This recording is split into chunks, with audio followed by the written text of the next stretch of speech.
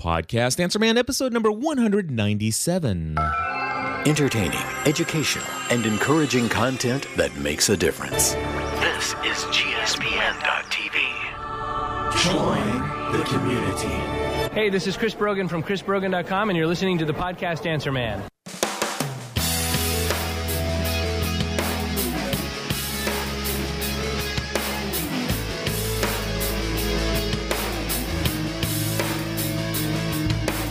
Hello, everybody, and welcome back to another episode of the Podcast Answer Man. My name is Cliff Ravenscraft, and of course, this is the podcast about podcasting, helping you to take your show to the next level. We have a ton of questions that I am going to try to squeeze into today, and I'm also going to give you some of my thoughts regarding some recent news about Podcamp Nashville. All right, folks, I have so much that I'm going to try to squeeze into this episode, and I just want to give you an update here real fast in the front, what's going to be covered in this episode. John Wilkerson is going to call in about some thoughts on how to entice your audience to provide more feedback.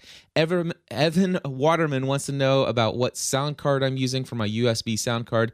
The Last Honest Guy wants to know about how to get the best possible quality sound from Skyped co-hosts. Mike Young wants to know what's that last step. Mike Young has a question about informational product related to a book that he's thinking about doing. Santos Ali wants to know when it's right to switch your hosting provider when your service becomes unavailable from time to time. Chef Mark has some thoughts on Libsyn and hosting. Matthew Castile wants to know what that last step to get into iTunes is. Andy Traub wants to know how to prepare an audience for a heavy topic when your show's format is typically light and positive. And of course, I'm going to share my own personal feelings about some recent developments with Podcamp Nashville and their decision to choose their sessions by a random chance drawing. And of course, I am also going to give you an update on my podcasting A through Z course and tell you how things are going as far as the signups and also some additional information that you may not realize as far as the value of that particular coaching session that I'm going to be starting this coming Tuesday, March 1st. So there are still, I believe, 6 seats available, and we'll talk a little bit more about that. But like I said, I am going to be squeezing a ton into this episode, and we're going to start off with John Wilkerson. John, take it away. Hey, Cliff, this is John Wilkerson from The Wired Homeschool over at thewiredhomeschool.com, and this question is for the Podcast Answer Man. I hope it's not too late. I didn't realize it was being recorded this morning. Anyway, I recently had an episode that got about 5 times as many downloads as any of my other podcast episodes. And the thing that absolutely blew me away was that I got no comments on it. In fact, I don't get a lot of feedback from the listeners of my podcast, generally only if I say something negative, like I'm not going to be podcasting this week, or I might take a hiatus or something like that. I generally don't get any comments. So I was wondering if you had any suggestions for engaging my audience and getting them to speak up. I mean, I guess it could be that my audience is just one that doesn't really want to engage, and I guess that's okay. But any suggestions you have for really getting the audience to engage, to leave comments, to call my voicemail line, and things like that. You know, of course, I mention my contact information all the time, and you know, for every episode, and it's on every post that I put up there for a podcast. So I wonder if you had any more suggestions for me. Thanks. Bye. All right, John, thank you very much for your question, and I am going to try to give you some thoughts here as far as ways to entice your audience to become more engaged, provide you more feedback, and specifically some of that wonderful voicemail feedback that we podcasters, or many of us podcasters, love so much. So here are some thoughts. First and foremost, I want to say that some podcasters, and I'm not saying, John, that you do this, but some podcasters feel like if they just read off their voicemail feedback hotline phone number and say that this is a feedback hotline, they expect that people are just going to call them up. And I want to tell you that that generally is not enough. Now, I must admit that, these days here for Podcast Answer Man, at the end of the show, it's like, and actually at the end of most of my shows, I pretty much do just say, hey, folks, if you want to call in your questions, your feedback for the show, give us a call on our voicemail feedback hotline at 859-795-4067. And that generally is enough, but it wasn't in the beginning. Okay, the reason why it's enough today is because I've primed the pump. There has been enough feedback that people generally know what to expect when they call in. Now, it's important for us all to remember this, especially us podcasters who get behind a microphone on a weekly basis. We have to remember that not everybody is as outgoing and is as bold with their thoughts and feelings as we are, and as comfortable sharing their voice with the world. In fact, most people, and I'm going to say this, most people get extremely nervous whenever they actually call in on your voicemail feedback hotline or calling to a live radio show. I remember as a kid when I used to listen to the local radio station and they would have the all request hour or something like that, or you could even send out you could devote a song, or what do you call that when you basically say, listen, I want to send out a song to so and so who might be out there listening, and I just remember calling, and I remember the DJ would answer the line and say, hey, you're on the line. And I'm like, oh my gosh, what do I say? And I'm afraid of sounding stupid. And of course, this is exactly how most of your listeners will feel. They're afraid that if they call into your show and their voice is recorded, that they're going to say something that they're going to regret later. Not like they're going to say something that they're going to regret, but they're afraid they're going to sound awkward calling into your show. They don't know how it's going to work out. And also, they may be afraid of how you might possibly respond. And so the more that you get voicemail feedback and the more you respond to it, and people get a feel for how you listen to people, how you treat them when they call, whether or not you criticize them, whether or not you encourage them and thank them and make them feel like they're the king of the world, all of those different things is going to play into how people feel about calling into your show and becoming more comfortable. And so anything you can do to ease the anxiety that your callers feel. In fact, starting out saying, you know what, hey guys, I want you to know, every week I list my phone number for the voicemail feedback hotline, and I don't think you guys understand just how much it would mean to me as a podcaster and how much of an encouragement it is to me when I get your voicemail feedback. And I realize that some of you out there, you've been thinking about calling in, but you're probably nervous, and there's nothing to be nervous about. In fact, I'll tell you what, do this. If you call and you, at the end of your call, you feel like that call wasn't good enough, then call back and say, please don't use that message in your show. Or if you want to call back and try a second time, say, hey, this is so-and-so, please ignore my first call. Let me try this again. And then I'll edit that part out. Do whatever you can to ease the anxiety and to tell people, why it is that you want them to call in. So those are some ideas there. Here's another idea. Instead of just saying, hey, if you want to leave a question or call in some feedback, here's the phone number. How about giving them something to say? A lot of people have a hard time. They're already nervous about calling in.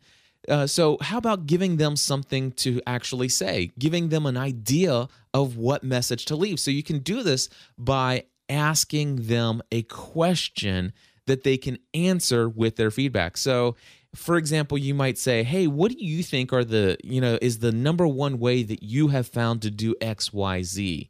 Give me a call and let me know what you think about that. And now all of a sudden you've given them a topic. This is very helpful. Here's another idea. Let people know what you're going to talk about in the next 2 episodes. This is just an idea, and give them a number where they can call in. Give them your number and say, "Listen, next week I'm going to be talking about this, and the week after that I'm going to be talking about this. And if you have any questions related to these 2 topics, if you call them in, I'll include them in these shows. So please give us a call. Tell me what you want to know about this subject, and I'll do my best to answer your question." So again, it's the whole idea of giving them something to talk about. It really helps reduce that anxiety of what they're going to say. Here's the other things that I will share with you. Spend more time building one-on-one relationships with your audience. I can't stress this enough. The more people feel connected to you, they feel that like they have a relationship with you, the more comfortable they're going to feel calling into your show, because they feel like they're just calling and leaving a voicemail for a friend.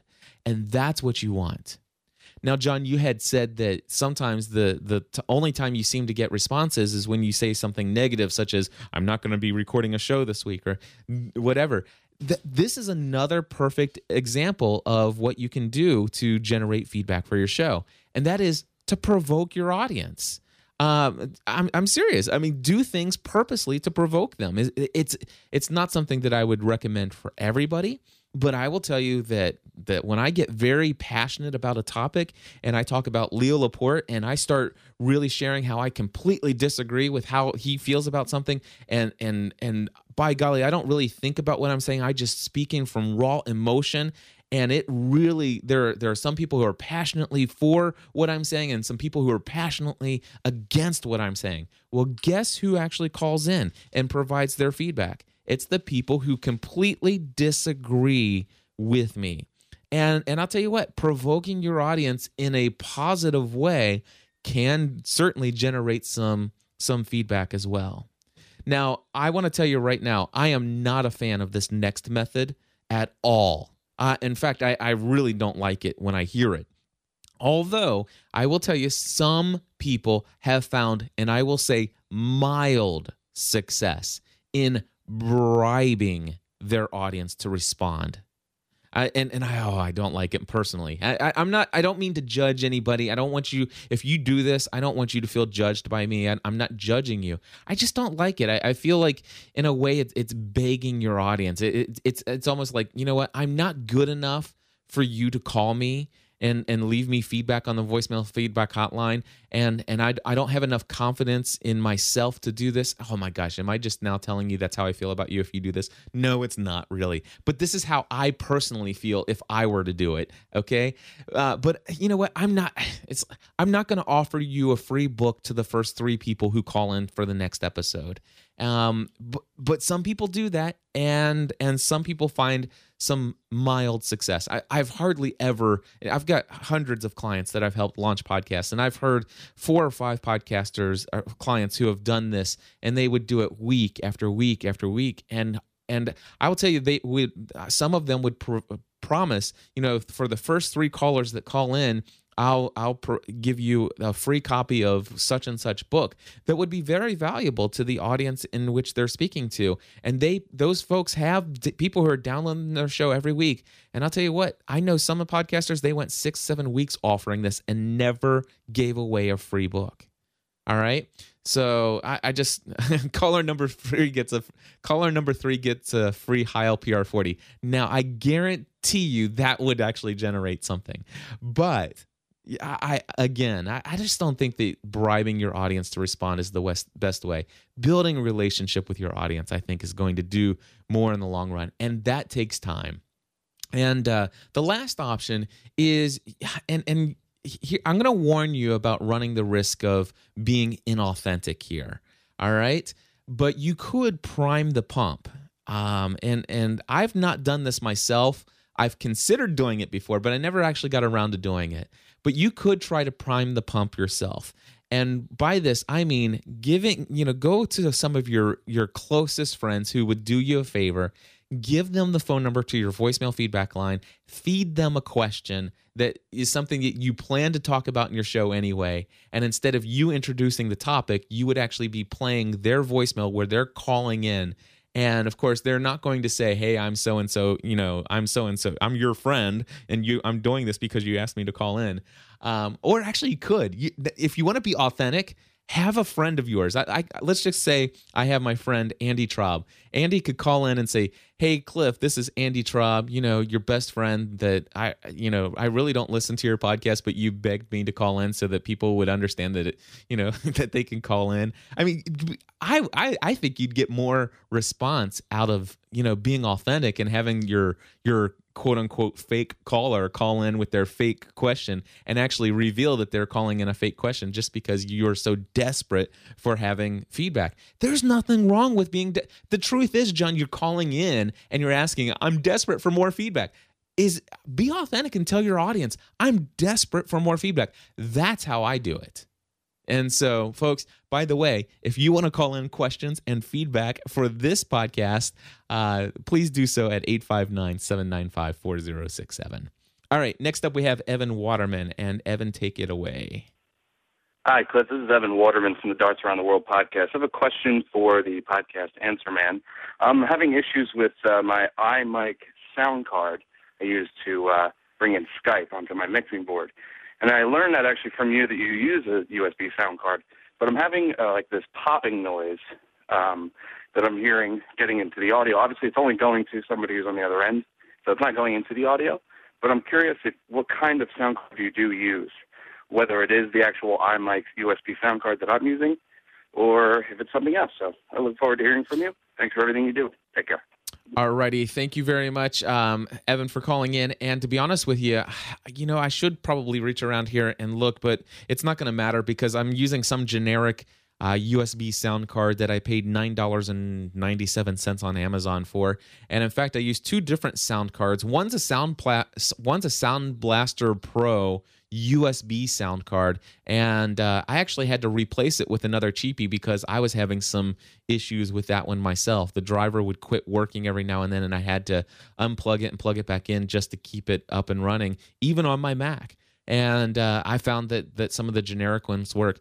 I do not use the iMic sound card. However, it looks to be like a good card. My recommendation would be, if you have another computer, to plug it in and do some testing on another system and see if it's working. But to be honest with you, I've used a lot of different USB sound cards, and they're so cheap. You shouldn't spend more than anywhere between $10 and $35 is the max I would spend on one of these things.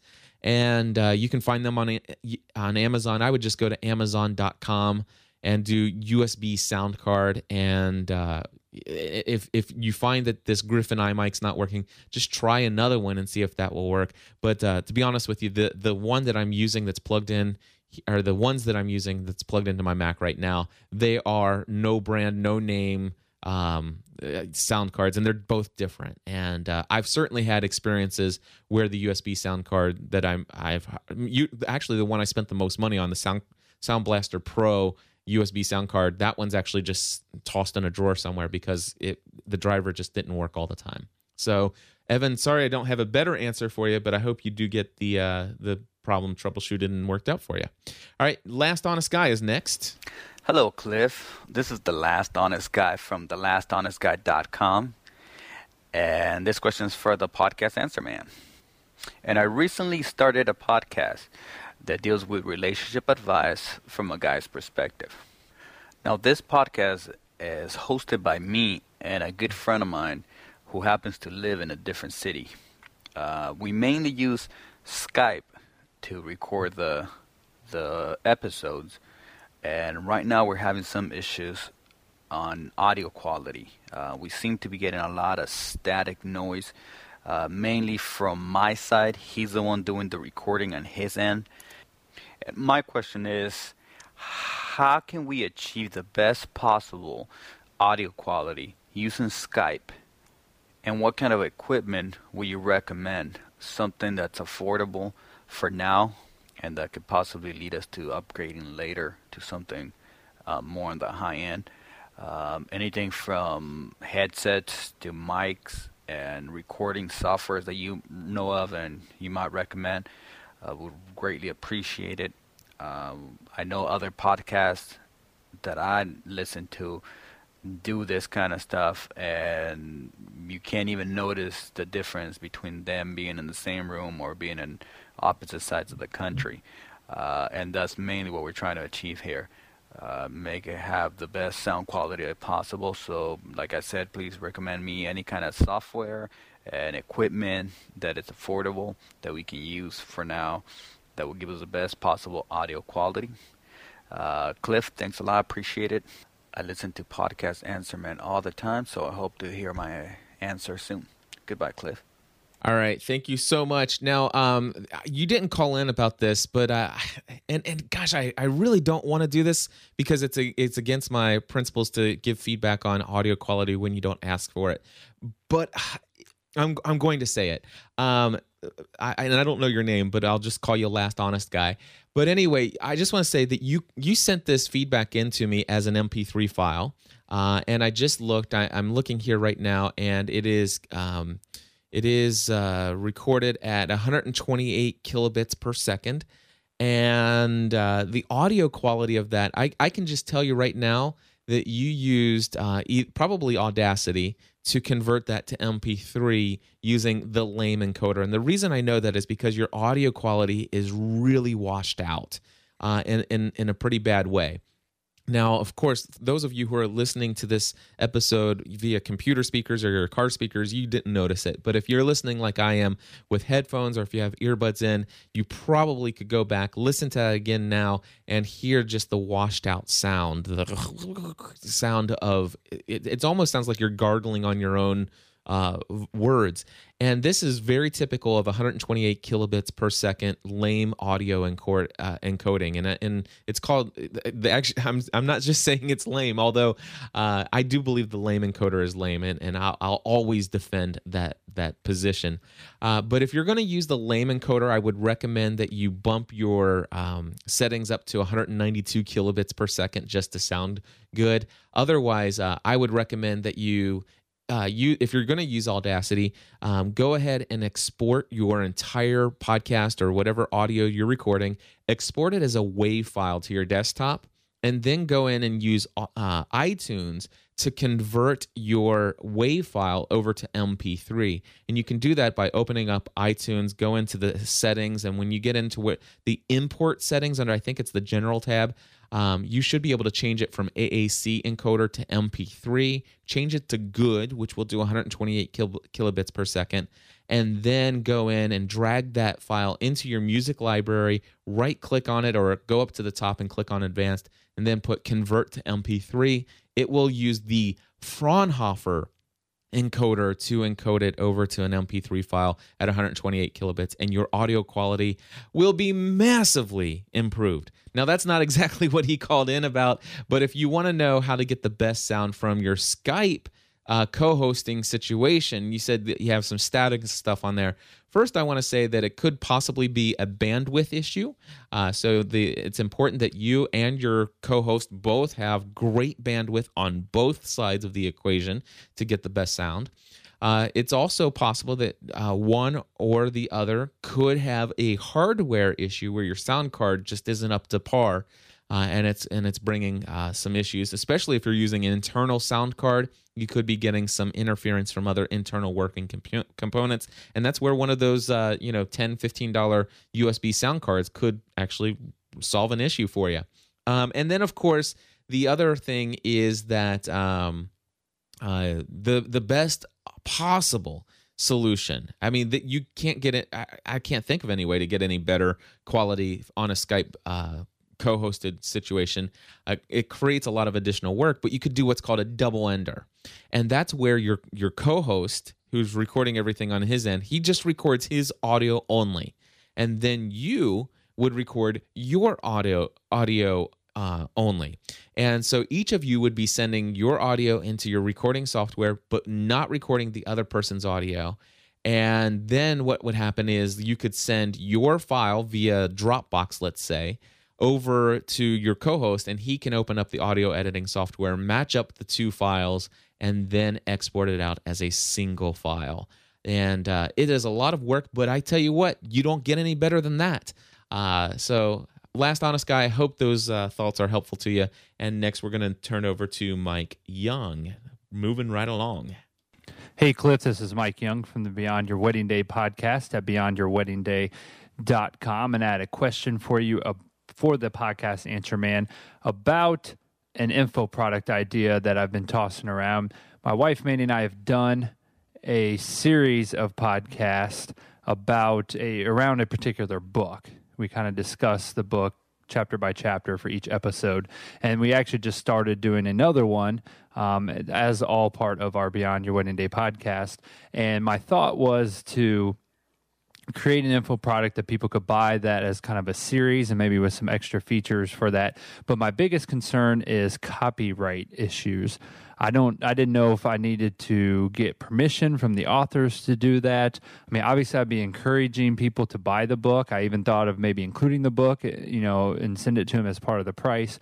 But I wanted to get your thoughts on if I need to contact anybody or get permission before I do anything. Thanks a lot for everything you do, and I especially appreciate the awesome logo that you hooked me up with for the Beyond Your Wedding Day podcast. Thanks again, Cliff. All right, Mike, thank you so much. And great idea. By the way, congratulations on continuing to produce your podcast. I love it when podcasters are out there.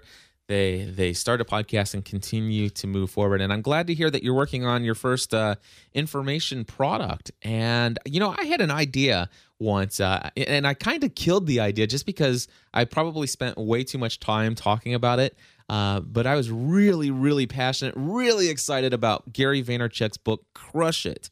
And I remember saying to myself, and actually saying to everybody in this podcast, how awesome this was. And I was going to create a product that was going to be my notes on it. And it was going to be kind of like, I don't know, I probably wasn't going to call it Cliff's Notes on Crush It, but it was going to be, an information product where I would actually record, an audio book where I would actually share my thoughts on each and every chapter. And I wouldn't really spend a lot of time quoting anything from him.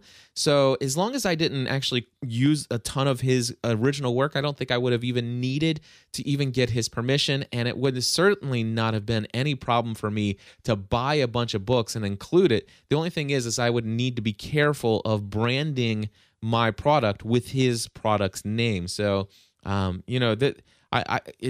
think that as long as you work around some of those things. However, let me tell you, if I was going to go that route, here's exactly what I would have done. I would have approached Gary Vaynerchuk. I would have told him how amazing his book was and how inspirational it was and how it is exactly how I built my brand and my business. And I was so passionate that I wanted to create the information product, and I would explain it to him in detail, exactly what was involved.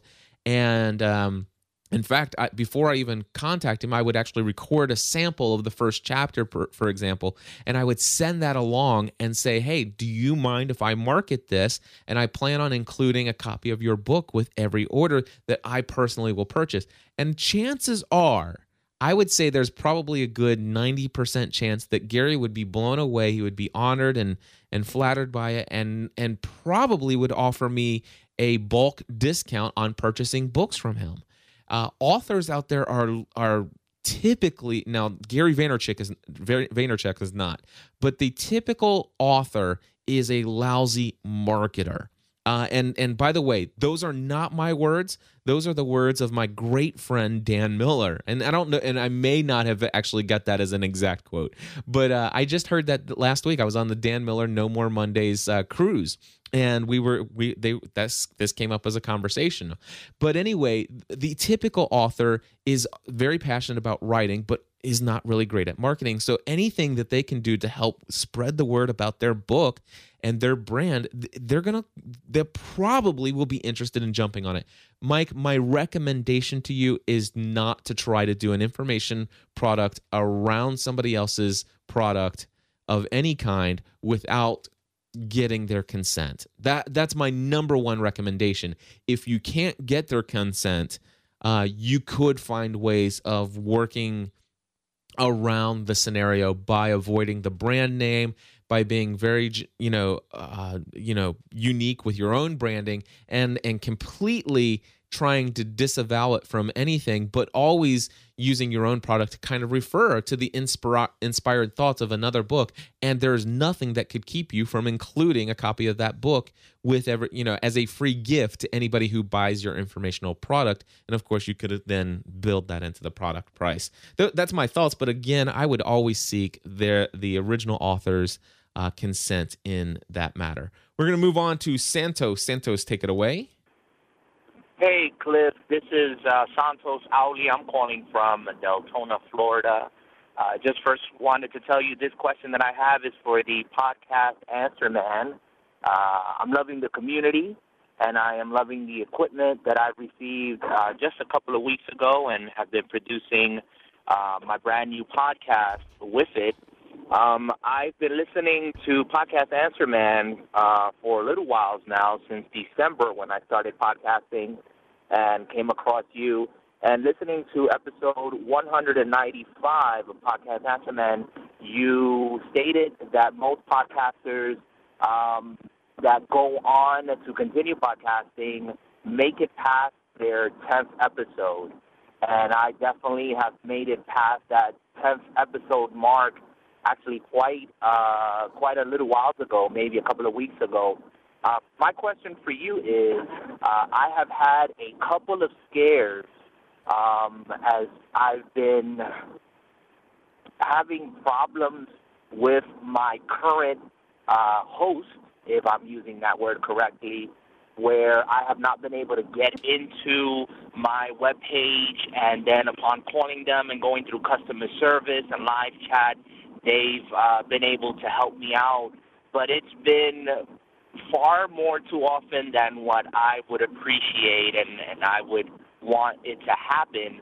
And I know you may mention in previous podcasts that you decided at one time to change from your host provider, I believe GoDaddy, to your current host provider, which the name escapes me right now. I believe it's Bluehost, if I'm not mistaken. Anyways, my question for you is, when do you make a decision like that to change host providers so that you're not going through the same dilemma over and over again? I really feel like I should be building up now, even though I'm in the early stages of my podcasting experience here. But if I can just get a host that I know is going to keep all my things in line and, alleviate that fear, then I would definitely love to hear your feedback on that. So thank you so much. Keep up the good work, and I'll hear from you soon. Take care. Bye-bye. All right, Santos, thank you so much for calling in. And I'm going to tell you, this is episode 197. Please do me a favor. I know you had just finished, I think you said, listening to 195 when you had called that in. Episode 196, last week's episode, is fully devoted to just that topic.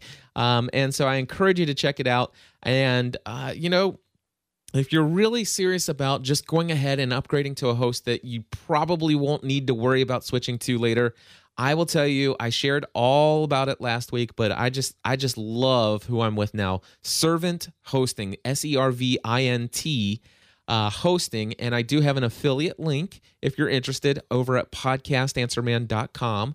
I still like Bluehost for a majority of podcasters, but if you just want to go ahead and just skip the shared hosting and go straight to a better solution such as virtual private servers, Servant Hosting, their service is out of this world. I've been up and running on them for 2 weeks now, and I could not be happier. And here I am, 2nd week, 3 weeks now I've been with them.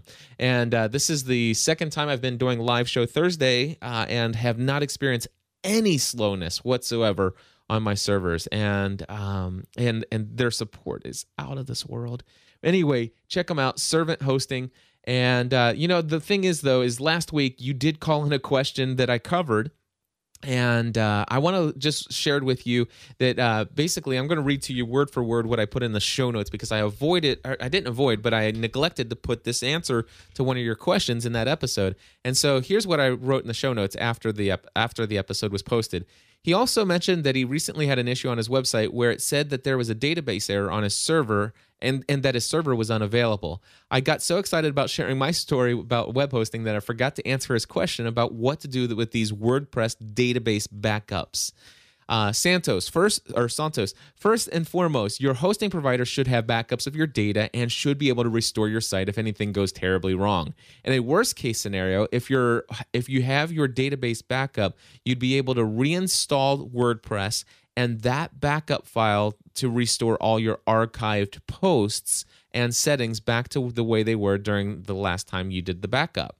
Your hosting provider could probably walk you through the restore process if you need that help, and chances are you probably never will, by the way. In all my years of working with WordPress, I've had a ton of issues with various hosting providers. However, I have never had to restore my own site from a backup that I had previously made. Now, the thing is, though, is there have been times when I've switched from one hosting provider to another, and I did use database backups to get the information off of one server and then create a new WordPress installation on a new hosting provider. And then I was able to then take that database and restore the information to put it that way. But I never had to do it because of it, data being lost. So, and trust me, I've had some pretty lousy experiences with GoDaddy and still never had that issue. And they've been able to restore my site from one of their backups in the past. Bluehost also was able to do that once for me as well. But yeah, last week's episode, I shared how I am no longer on Bluehost for anything. I still recommend them highly for the average podcaster. But for somebody who's building a business, building a brand that's going to be dependent on providing services and products to their clients that buy things off of their site, probably shared hosting isn't the best solution. So go listen to episode 197. All right, Chef Mark has some thoughts. Hey, Cliff, it's your old friend Chef Mark in New York City calling with feedback for Podcast Answer Man. I noticed that in one of your recent shows, you had a couple of things which were of interest. One was the question of whether or not you would still be able to have access to your files on Libsyn after canceling the service. I can tell you anecdotally that for a while we were using the Libsyn Pro service, which was a little bit more expensive than the basic Libsyn service that you guys were talking about. At the time, we needed it, and it was very useful, but then we went ahead and switched over to blip.tv for all of our hosting needs, and we went ahead and switched our stuff over and switched all of our links, but I found out later that all the files were still there and remained there. In fact, they remain there to this day. Of course, you can never count on that, and I certainly wouldn't approach that as a business strategy because they may very well just go ahead and take them down. So I just thought anecdotally it would be of interest. Secondly is talking about managed hosting versus shared hosting, and just wanted to point out that we now use for all of our hosting at Gilded Fork and all of our various websites, we use foomg.com. That's FOOMG.com, and it's actually a small little outfit that's run by my friend Dean Hall, and he provides managed hosting and VPS, virtual private servers, starting at $75 a month, and it's really a really good deal, and that's for 512 megabyte server size, 16 gigabytes disk space, and 200 gigabytes of bandwidth, and he does all the setup for free. The advantage that I find working with FOOMG and Dean is that he is very personable and real service oriented. I mean, he's not a huge outfit. He's not a big giant company where you're going to be a nameless, faceless customer with just some numbers. So everyone should check it out. FOOMG.com. FOOMG.com. All right. All right, Ciao. Mark.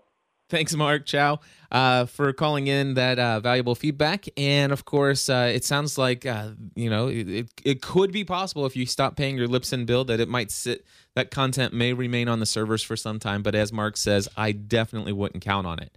And then, of course, thank you for the additional recommendation of managed hosting through virtual private servers through epicfoo.com. I'll put a link to that in the show notes as well. I do, however, love Servant Hosting. I do have an affiliate relationship with them. So there's benefit for me to financially to recommend Servant Hosting, but I would not recommend them unless I personally believed without a shadow of a doubt that it would be a great solution. And you can continue to follow my process and and go to all of my sites at podcastanswerman.com, gspn.tv, virtualassistantpodcast.com, and all of my other sites to see how well those sites are up and running and loading and stuff like that. And they are a relatively large company. They've been around for a very long time. And the cool thing is I'm not just treated like a little, peon as I have been with shared hosting accounts before. I'm treated like a king when I call because I'm actually paying a pretty significant monthly amount. And their virtual private servers start at $50 a month. And just so you know, I'm starting out with the $50 a month plan, and it is managing my traffic extremely, extremely well. But Mark, thank you again for the additional resource and your personal recommendation for Epic Foo, or not Epic Foo. Was it Epic Foo? No, FooMG, Epic Foo. FooMG.com. All right, so Matthew's got a question. Cliff, this is Matthew Castile with the How to Write a Song HQ.com podcast. And I just wanted to call in with a comment and a question. One, the comment is, thank you so much. Because of your podcast and some of the products I bought, I just finished up my second podcast on How to Write a Song podcast. Have done some great interviews. I'm using my Edirol, a mixing board, and just a SM58 microphone now, but the Edirol was really that piece of equipment that helped me get to the whole next level. I'm very, very excited to see where this is going. I'm having a lot of fun. I just wanted to go one more time, the process of uploading to Libsyn, which I've done, putting that in my podcast, which I've done. So my last two podcasts, I have put them on Libsyn, and then I put them in the posts, and I have those categorized under podcast on my website, howtowriteasonghq.com. I just am not totally sure how do I then put them onto iTunes. I just need to walk through that one more time. I know I've heard it explained several times, but just one more time now that it's fresh. I'm practicing just-in-time learning, so I'm just trying to learn things I need right now because I was getting way overwhelmed and I wasn't doing anything. So if you could go over that one more time, I would greatly appreciate it for the podcast Answer Man. Cliff, once again, thank you so much. You have made a huge difference in my life, and I'm very excited about what is in store. Thanks. All right, Matthew, thank you very much for the question. And as far as taking the last step of getting submitted into iTunes, it's really not that difficult. So here's what you do. Hopefully you set up your permalinks so that your categories are pulling up with the actual category's name instead of like question mark category equals something something something, and the category number. As long as your permalinks are set up, you should be able to go to your domain name /category / the slug of the category. For example, the name of my category is podcast episodes, but the slug is podcast. So if you go to actually, you know what? For Podcast Answer Man, believe it or not, I think it's podcastanswerman.com /category, and the slug for my podcasts are Podcast Answer Man, all one word.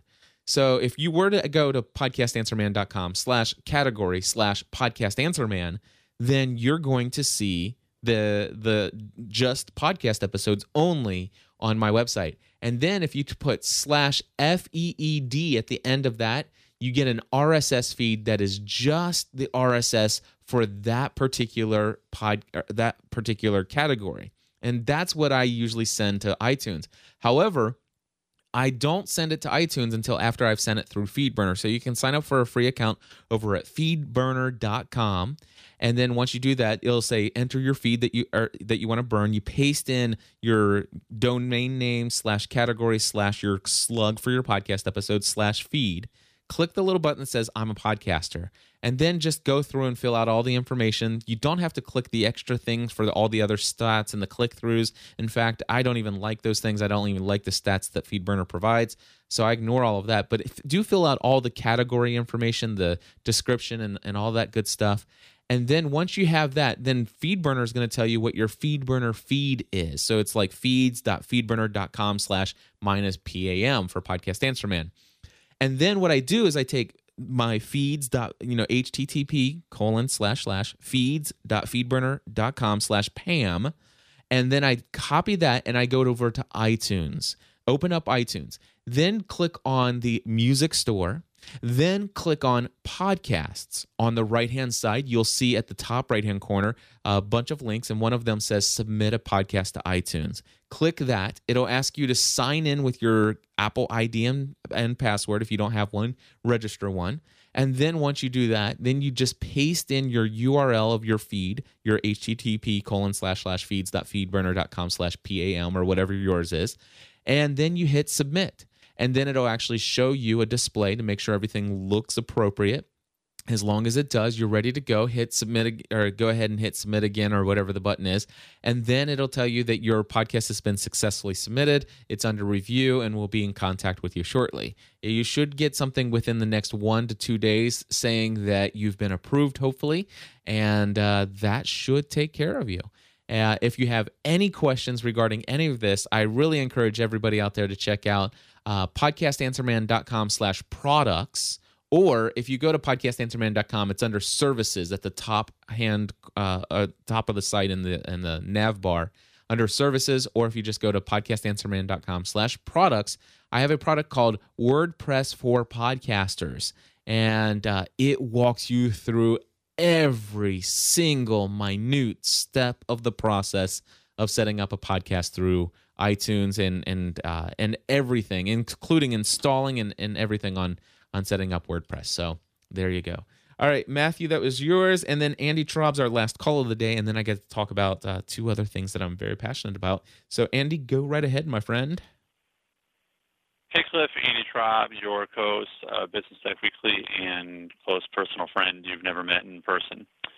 My question is for Podcast Answer Man. And it's not a technical question,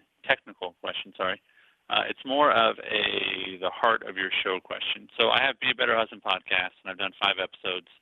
And I have a new episode idea pretty much every day, but I haven't actually recorded a new episode in a couple months. And I'll tell you why. The heart of Be a Better Husband podcast is to help myself and other men be better husbands.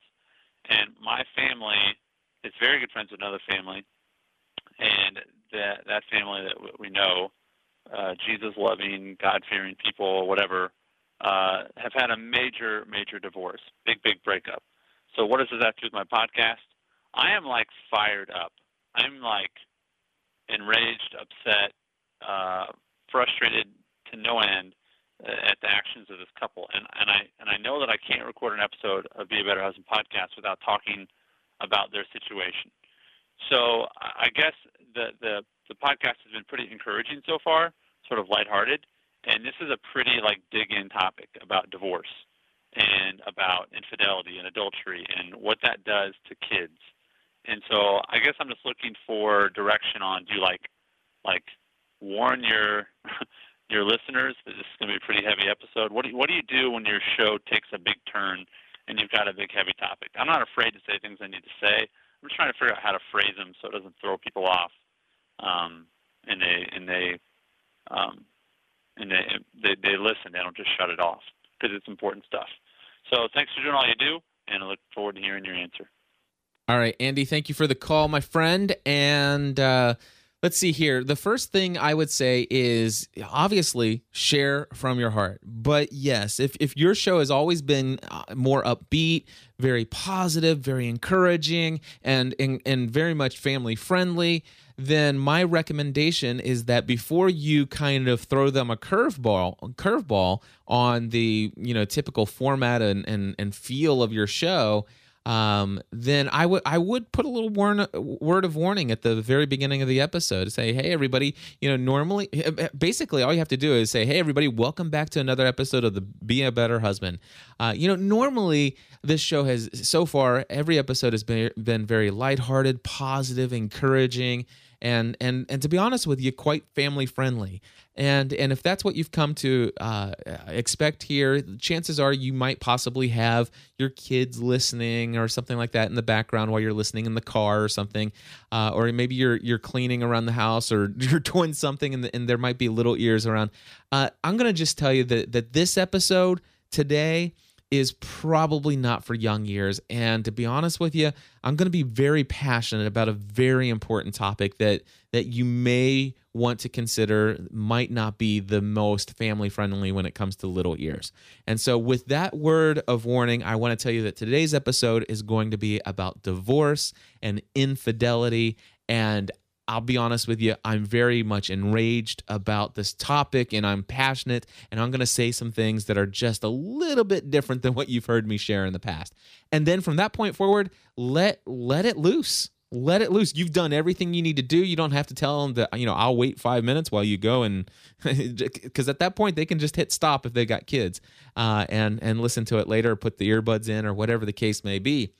But let loose. And of course, obviously, I don't need to coach you on being cautious about what you share, about who you share, and linking it back to certain people, and kind of keeping it more in general, and talking, not specifically about somebody's particular individual circumstances, so that you're basically you're airing somebody else's dirty laundry.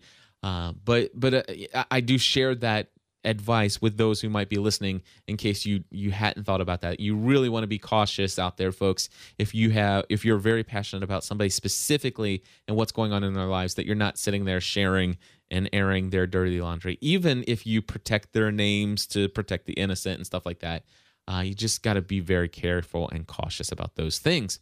All right, so now I want to share with you some thoughts about Podcamp Nashville. Something that I found out recently. I've been going to Podcamp Nashville every year since Podcamp Nashville first started. And you guys know me here at Podcast Answer Man. You know that I'm passionate about podcamps. I love podcamps, love speaking at podcamps. It's absolutely it's one of my favorite things I look forward to each and every year, and I try to attend as many as these podcamps that I can. And I'll be honest with you, I want to speak at them. I do. I love to speak at podcamps. And so I do everything within my power to make that possible. And to be honest with you, the appeal of going to a podcamp and not speaking is nowhere near as great. In fact, especially if it contains a large traveling distance for me, the appeal of going to a podcamp and not being able to speak is just not as much of a draw. And I've been I've been very vocal about some of my thoughts recently on Twitter and Facebook, and some people assume that the only reason I'm interested in going to a podcamp is to because I basically generate income from building my brand and exposing my business to the audience of this ripe, perfect target audience for my business.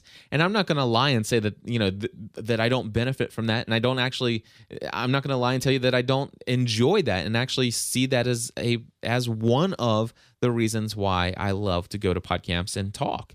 It really is. It is a motivating factor. But if anybody out there believes that that's my number one motivating factor for me to only want to speak, to go to a podcamp that's more than an hour away, is if I get to speak, then you're absolutely wrong. It's just not true. It's not about the money, especially not in March, because in March I'm going to make $16,000 in March.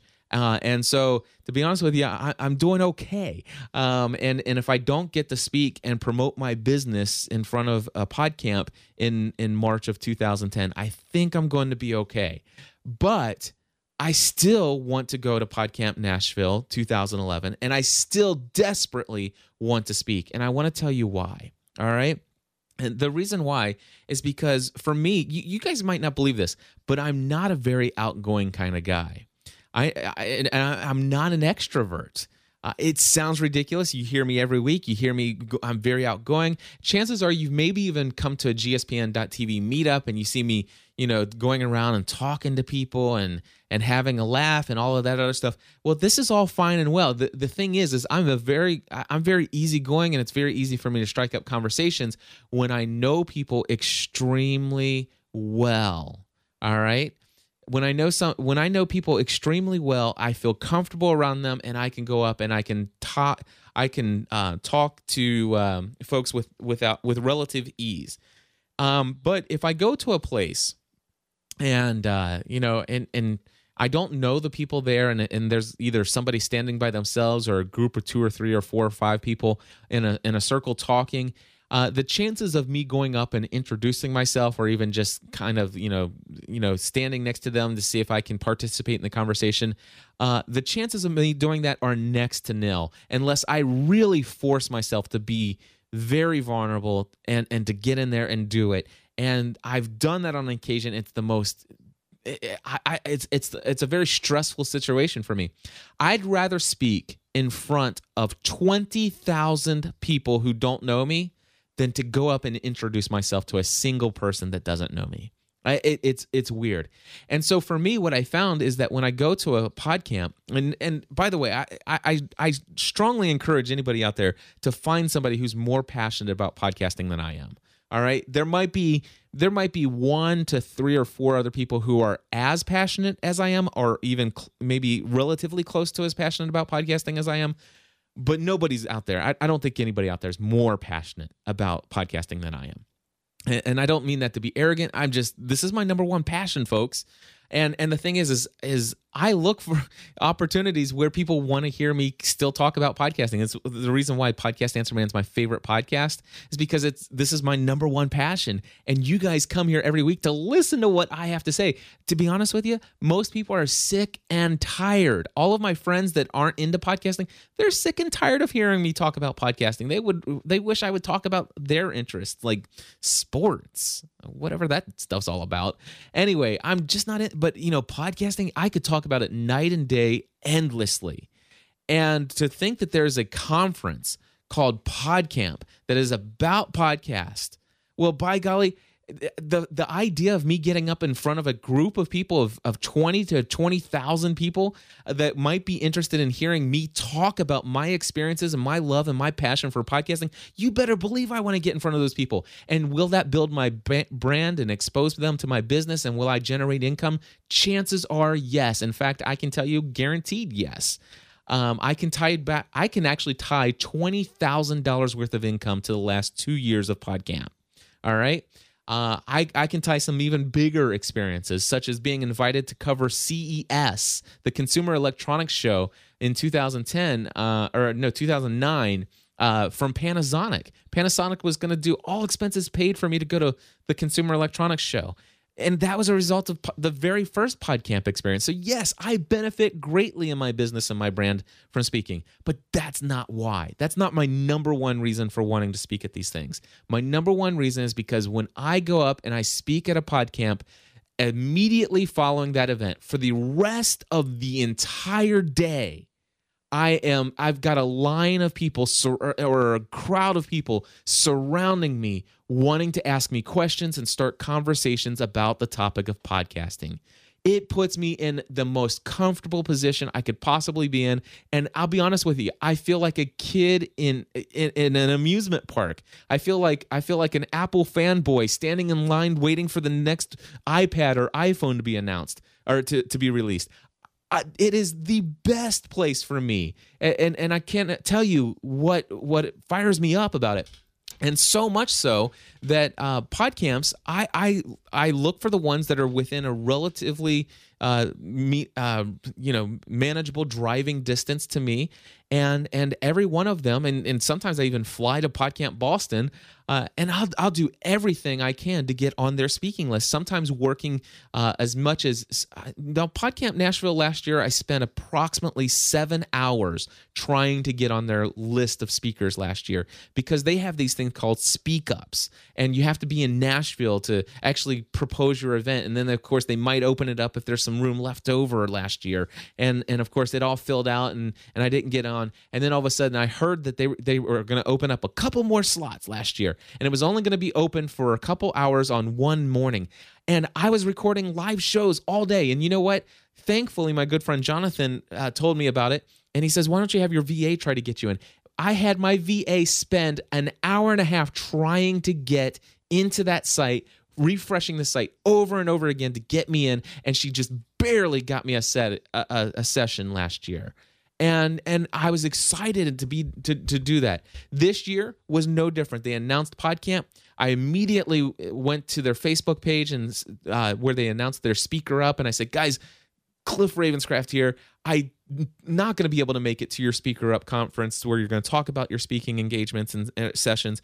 I just wanted to let you know I desperately want nothing more than to speak at your event. I'm going to be traveling from Northern Kentucky, and I'm going to be bringing a bunch of people with me.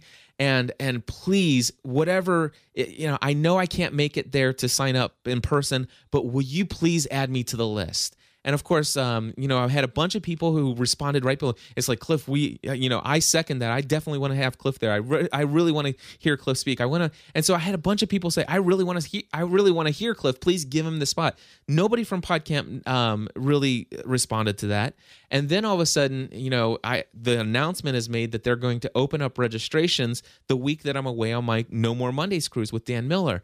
And I'm like, oh my gosh, what am I going to do? And so my friend Jonathan decides, hey, you know what, Cliff, don't worry about it. I'm going to, as soon as they open up, I will go in and I'll propose your podcasting 101 session, and I'll put that in under my name just to reserve a spot for you. And I'm like, wow. Thank you. I can breathe easily. This year so far, I spent a total of about 4 or 5 hours wondering how am I going to get into a session at Podcamp Nashville in 2011. And I go on this cruise thinking everything's all taken care of. Jonathan tells me, that this is all, he's got me in. And then I come back and I propose a session, or this is sessions proposed, and I find out that the sessions are still open. And then all of a sudden, I get Dan Miller, David and Paula Foster, Connie and Sheila from the Connie and Sheila Talk, and basically I had this amazing idea for a panel discussion of how to become a thought leader in your particular niche field through the use of your audio podcast. And I assembled a panel of people with more, if you assemble all of our audiences together, more than 200,000 audience members. And this amazing panel, and I proposed that, and then I sent, at PCN a note saying, hey, I proposed this session and this session. When will we find out if we are guaranteed these positions? I want to, these sessions. And I got a note back from PCN on Twitter saying that, hey, Cliff, you might want to read this. There are some changes to the guidelines this year. And there are 2 changes. One change I completely understand. This year, they're limiting one session proposal per registrant for Podcamp. Completely, totally agree with that. So I say, okay, I'm going to keep my podcasting 101 because it's the one I'm most passionate about. I really want to give people the basics and give them as much as I can to help people who are thinking about starting a podcast and to start it right the first time without making all the most common mistakes. And then I said, you know what? I've got 7 other people that I know that want to be a part of this panel. They're all going to have to register for the site. So I just went and had David Foster go in and create the other session under his name. And I'm like, okay, that's great, right? Except for, here's the other guideline they have this year. This year, they're going to completely draw the sessions that will be covered at Podcamp through the luck of the draw. I don't know if they're going to put the session titles and cut them up and put them in a hat, but it's just going to be complete luck of the draw. Complete luck of the draw. Now, here's the thing. Go to podcampnashville.com and look at the sessions. 90% of the sessions are not related to podcasting at all. Nothing. Nothing to do with podcasting at all. 90% of them. It is foreseeable that it is possible that with the luck of the draw, they could have a Podcamp Nashville with 0 sessions devoted to podcasting. That just doesn't seem right. And of course, sure, they probably could do some things to say, well, you know what, we probably should make sure that there's something in here. But the fact is that that I became very passionate about this. And I asked, I first and foremost, I understand that there's an issue of problem with size. And so I proposed, there's some other options out there. Number one, there's first come, first serve, which I believe is the best way to possibly do this, especially if you're not looking to do any of the other options. First come, first serve seems to be the best way to do it. Second, you could do a popularity or interest level voting. Now, I've been told by the organizers that, you know what, popularity voting just doesn't seem right. It doesn't seem characteristic of a Podcamp. And, you know, nobody's a rock star here. It's not about popularity. And besides, I don't think think you would stand a fighting chance, although they didn't say it in those words, but it was implied that you wouldn't have a fighting chance not being from Nashville in a popularity vote. And of course, you know, I had 66 people sign up for my event last year. I think it all has to do with having an interesting title for your session, a great description of your session, and not to mention the fact that there's a ton of ways you can market your session to the people who are going to be attending Podcamp Nashville. And I did it last year successfully, and I had a standing crowd. You know, so I don't see how popularity would be a huge problem for somebody out of town. Anyway, it's not about popularity of Cliff Ravenscraft or Dave Delaney or any of these other people. It's the popularity of the interest level of attending one of these sessions. It's like, let the people vote on, you know, here are the proposed sessions. Now, which of these topics are you as a registered member coming to Podcamp, which ones do you most want to hear about? That seems in line with a Podcamp, a user-generated conference. Why not let the users generate which topics they're most interested in? The other option that I proposed was, you know, 1-day event. You ran out of space. Try moving to a 2-day event. And I completely understand, you know, the volunteer work that's put into this, that nobody's paid to do this, and I respect that immensely. They're saying that there's not enough sponsorship dollars to sell a 2-day event. My thinking, of course, you know, is make sure that Podcamp 12, you get some very good marketers that are there in Nashville, and I know you have plenty of them there to market to your sponsors. You know, it's like, listen, let me tell you, Podcamp Nashville, we're bursting at the seams. These people are interested. I tell you, we had people who were throwing an uproar about getting in to be able to speak. Let me just show you some of the, you know, the heated debate that was going on online. These people desperately want this event. Don't you want to have this engaged audience? And I guarantee you'd be able to bring some more money in, or at least more sponsors. And of course the other idea is a bigger venue, you know, and there's got to be some schools in Nashville. I know Podcamp Ohio, we do Ohio State University. I mean, there's certainly no lack of space there, and there's got to be a university somewhere in Nashville, I would assume. You know, but the thing is I listened to their conference call from Speaker Up, and they're like, we want to show Nashville is a happening scene for a technology hub and all of this other stuff. But if we have this mindset that we just can't expand and we have to limit, then how do we show the world that we're this growing technology hub? That's my thought. All right. Very passionate about this. And you know what? I was extremely upset yesterday. Very upset. And I'll be honest with you, you know, I blew it quite a bit too much out of proportion, at least without being able to explain myself in detail. But here's the thing. I am passionate about Podcamp Nashville. I know for a fact that I personally am bringing 15 people this year. Personally responsible for bringing 15 people there this year. And those 15 people, 5 of them are going to drive more than 2 hours, and one person was almost willing to drive more than 10 hours to come. And so I just don't get it. But here's the situation. Podcast, you know, as much as there are great reasons for me to be passionate about wanting to speak, as much as there is you know, great reasons for me to be so upset about not being able to do the one thing that I've looked forward to and just assumed would be a given every single year at Podcamp Nashville if they have one. You know, but the thing is I'm not guaranteed these things. It is, you know, these volunteers are putting this thing together. I'm not spending the time and effort to put it all together, and there's really no reason for me to stick it to the organizers of Podcamp Nashville.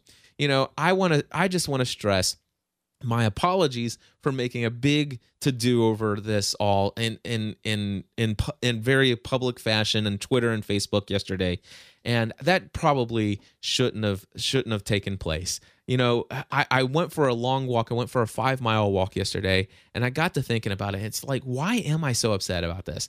And no, it's not about the money and the branding and the stuff like that. It's just that this is, for me, it's like, you guys, this is my number one passion.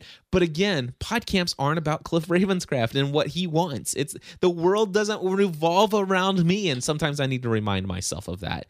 And you know what? Podcamp, really, one of the things that they stressed from the beginning, you heard at the beginning of this episode, Chris Brogan introduced the Podcast Answer Man show this week. Chris Brogan and Christopher S. Penn are the two individuals who founded not Podcamp Nashville, but all Podcamps. They founded Podcamp. And here's the deal. They said, listen, we do want a conference where everybody's a rock star, where everybody's created equal, where everybody's considered equal. And you know what? There's been a lot of talk about Joe Schmo behind the bar, who's never spoken, has no idea about anything about podcasting, but wants to do a session anyway. He has every single right to be considered for a session, just as much as Cliff Ravenscraft, who has recorded more than 2,400 episodes, who devotes 40 to 80 hours a week to podcasting, who has taught hundreds of people to podcast, who has people who would come just to Podcamp just to hear me talk. And yeah, that sounds super arrogant, but it's just what people have told me over and over again, and it's the reason why I've just assumed that I would be able to get a spot. But none of that matters, because Podcamp is not about me. And I understand that. And if I don't get to speak this year, if I don't get a session, which there's a 10% chance I might make it onto the board through the luck of the draw. But here's the situation. And maybe actually my chance is probably not even 10%. It's not even 1 out of 10. It's actually much lower than that. But the thing is, if I don't make it, I'm still going to go to Podcamp. I've met enough people over the last 3 years at Podcamp and Barcamp that, you know what, I will be able to have the interaction and everything that I want to be.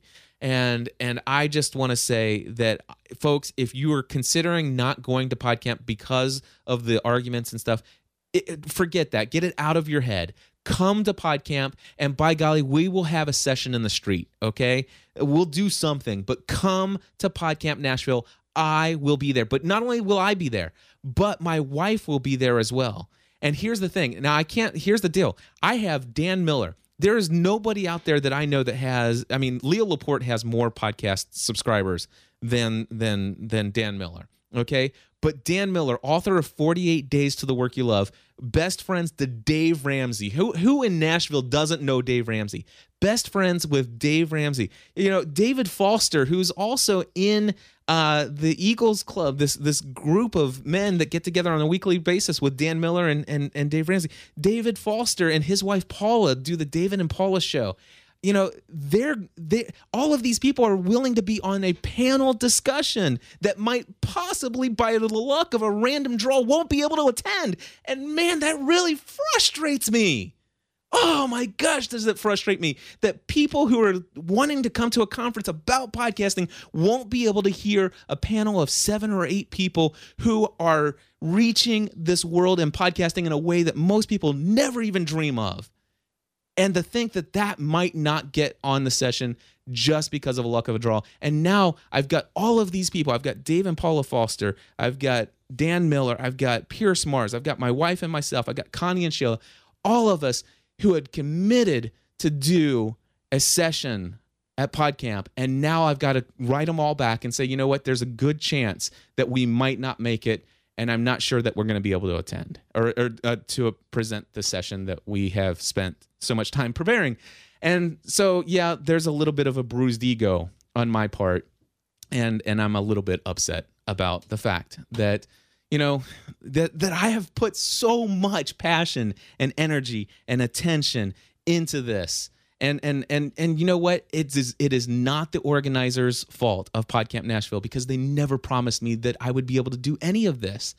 I just assumed that it would be there. And as long as the sessions were still open, as they have always been, as long as the sessions are open, everybody who ever proposed a session while the sessions were open, with every single Podcamp I've ever attended, I have always had the session offered. That's never been denied. And so it was quite a shock. It was quite a shock to hear that. And Leslie, by the way, who is mainly in charge of everything with Podcamp Nashville, says that actually my chances are much better than 1 in 10. And I will graciously admit that I am horrible at math, so I apologize. Sometimes my math is a little off, but anyway, I'm passionate about podcasting, folks. I'm passionate about Podcamp Nashville, and I just really had some thoughts about how I thought things would go, and and it is not Podcamp Cliff, and so I'm upset, but it's not their fault, and I just want to say that. But I did want to actually share my thoughts, and I don't like the random. I first come first serve is how it's always been done, and that's how I would prefer it. But I'm not organizing Podcamp Nashville, and I know some of you are saying, Cliff, why don't you do Podcamp Hebron or Podcamp Cincinnati? And you know what? The truth is I maybe I'm not as passionate about Podcamp as Leslie Smith and Dave Delaney and Angelo Mondado and Chris Brogan and Christopher S. Penn, because you know what? Those people, and let me just share this before anybody out there gets upset with the organizers of Podcamp. Understand this. They all have other lives. Many of them have, other jobs. They have they have kids, they have other projects that they work on, and every single one of these organizers are doing this completely of their own free will, their own voluntary efforts. They're not being paid a single penny. And my friends, I tell you, because I know the people who put these things together, they spend countless hours upon hours upon hours putting these events together. And so please understand, I am not angry or upset with the organizers of Podcamp Nashville. I am just not in agreement with the idea of random draws. I really don't like them. And yes, I will admit it is very much selfishly due to the fact that I had just assumed too much. And I never in a billion years would have assumed that I would ever see a random draw of those things. And you know what? If I proposed a story, a hypothetical story, to explain my passion for this, and it was about, let's just say you have these 30 Apple fanboys who were waiting for the very first iPhone to be launched. They heard the announcement, they'd never been more excited, and these 30 Apple fanboys got together and camped out at their local Apple store, an entire 7 days before the launch event. And of course, they've been chased away by security. They've been told that they couldn't stand outside the store. They couldn't stay on the mall property. They had to actually go to the other side of the street and wait there for 7 days. It rains, it's cold, and they're just crazy nuts about the Apple iPhone that's getting ready to be released, and they're sitting out there and they wait an entire 7 days, 24 hours a day, and then 6 hours before the store opens up, they are allowed to move to their line to be the official line that stands in line 6 hours before the store opens up, and they're the first 30 people in line. All right? They are the first 30 people in line. They've been there for a week. And then all of a sudden, over the course of that 6 hours leading up to the launch, about 400 more people show up. All right, and there's a line of 430, and of course I messed this up because my math is not great, and I'll probably mess it up right now. But here's the deal. The situation is this: you got 430 people in line, and then all of a sudden the Apple Store manager comes out right at the launch time, opens up the doors. There's eruption of just screaming and yelling. And of course, the loudest part of it is the 30 people who've been sitting there, and now they're delirious after been waiting for a week to get this iPhone. And then all of a sudden, the manager's got a bullhorn, and he announces to the entire ground of 430 people that says, folks, we were supposed to have 600 iPhones for the launch, and due to a clerical error, we only have 60. And everybody's devastated. And then all of a sudden, the Apple Store manager says to the crowd, listen, we're going to give every single person in line a number, starting from the beginning with number 1, going all the way to the end with 430. Everybody's going to be given a number. We've got a program here, and they are randomly, just at the luck of the draw, it's randomly going to choose 60 numbers between 1 and 430. And you know what? That's who's going to get to purchase the iPhone today. And everybody else is going to have to just be happy to wait until you can eventually get your chance. Now, who does that sound fair to? The thing is does the Apple Store have every single right to sell their iPhones, their 60 iPhones, in any way they choose? You better believe it. But in my mind, and yes, I'm very biased, but in my mind, the people who would be willing to wait an entire week that are that passionate about their products probably, and tell me if I'm wrong, and I guarantee you this is talking about provoking response to get feedback. Tell me if I'm wrong, but I think those 30 people deserve it. That's all I've got to say. And you know what? I feel like a total jerk right now. I feel like a total arrogant idiot, and I won't even say the other words because I do. I sound like a big baby behind this microphone, but it's the way that I feel. And you know what? And I'm even now. I wasn't even supposed to get this excited. And here I am, an hour and 20 minutes into this episode. And my apologies to Eric Fisher, my co-host for Social Media Serenity, who I'm now 30 minutes late for. But I'm passionate about podcasting, and I was upset about Podcamp Nashville. And the thing is you want to hear why this is so stupid, and I'm just going to tell you right now why I'm so stupid. There's no reason for me to make this big of a stink, because you know what? There is a very real chance that my session will get selected. There's a very real chance that the session that I proposed with Dan Miller and Dave and Paula Foster and Connie and Sheila and myself and my wife and Pierce Mars, there's a very good chance that it might. But the thing is, the fact that it's just a chance, and to be honest with you, it was mostly my bruised ego about the fact that I have to actually, if the Dan Miller and David Paula Foster, Connie, Sheila, and Pierce, and Stephanie and Cliff Ravenscraft panel, if that one doesn't get chosen, I'm going to feel like a fool. And it's going to bruise my ego in a very big way. And that's a very big reason why I'm a little upset as well.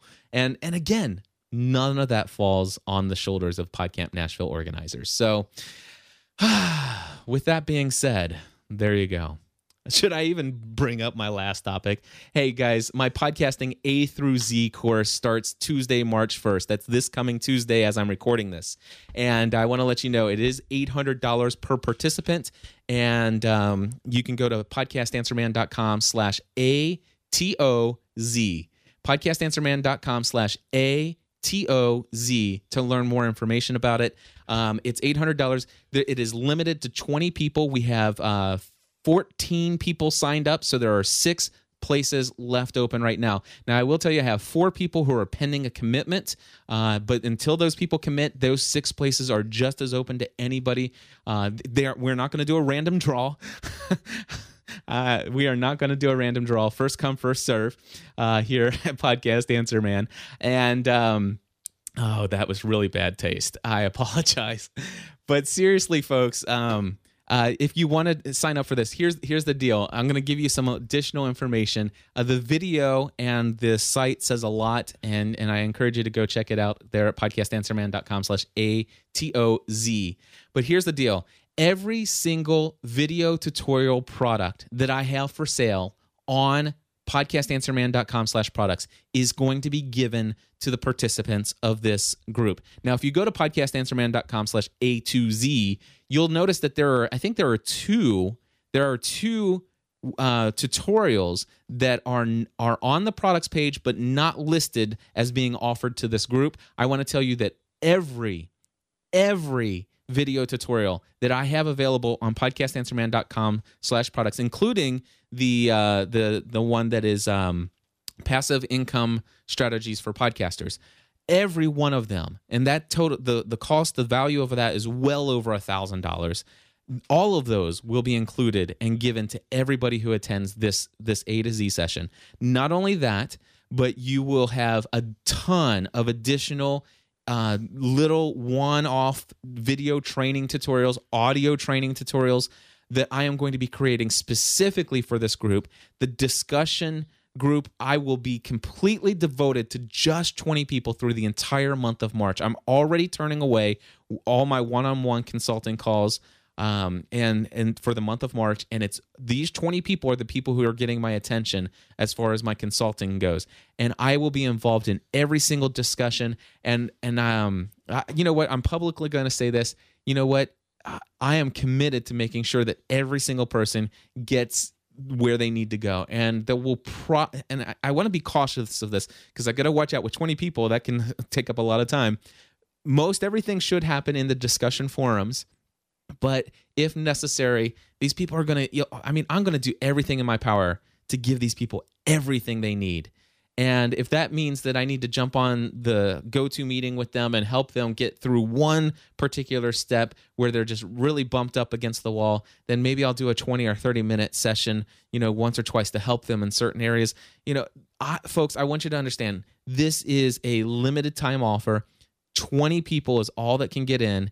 And if you're interested, go to podcastanswerman.com/A to Z or email me, cliff@podcastanswerman.com. And you know what? This show's way too long. I'm not even going to give you an outro music. Just want to say thank you, and I apologize for my very long rant, and my sincere and deepest apologies to the organizers of Podcamp Nashville for me assuming too much and for me getting so passionate and upset about something that might possibly not even be an issue for me. But still, even if I get in, I would be still a little bit upset for some of the people who were the other 30 people who were in line to get their iPhones that didn't. So God bless you. I'm such a jerk. We'll talk to you later. Bye.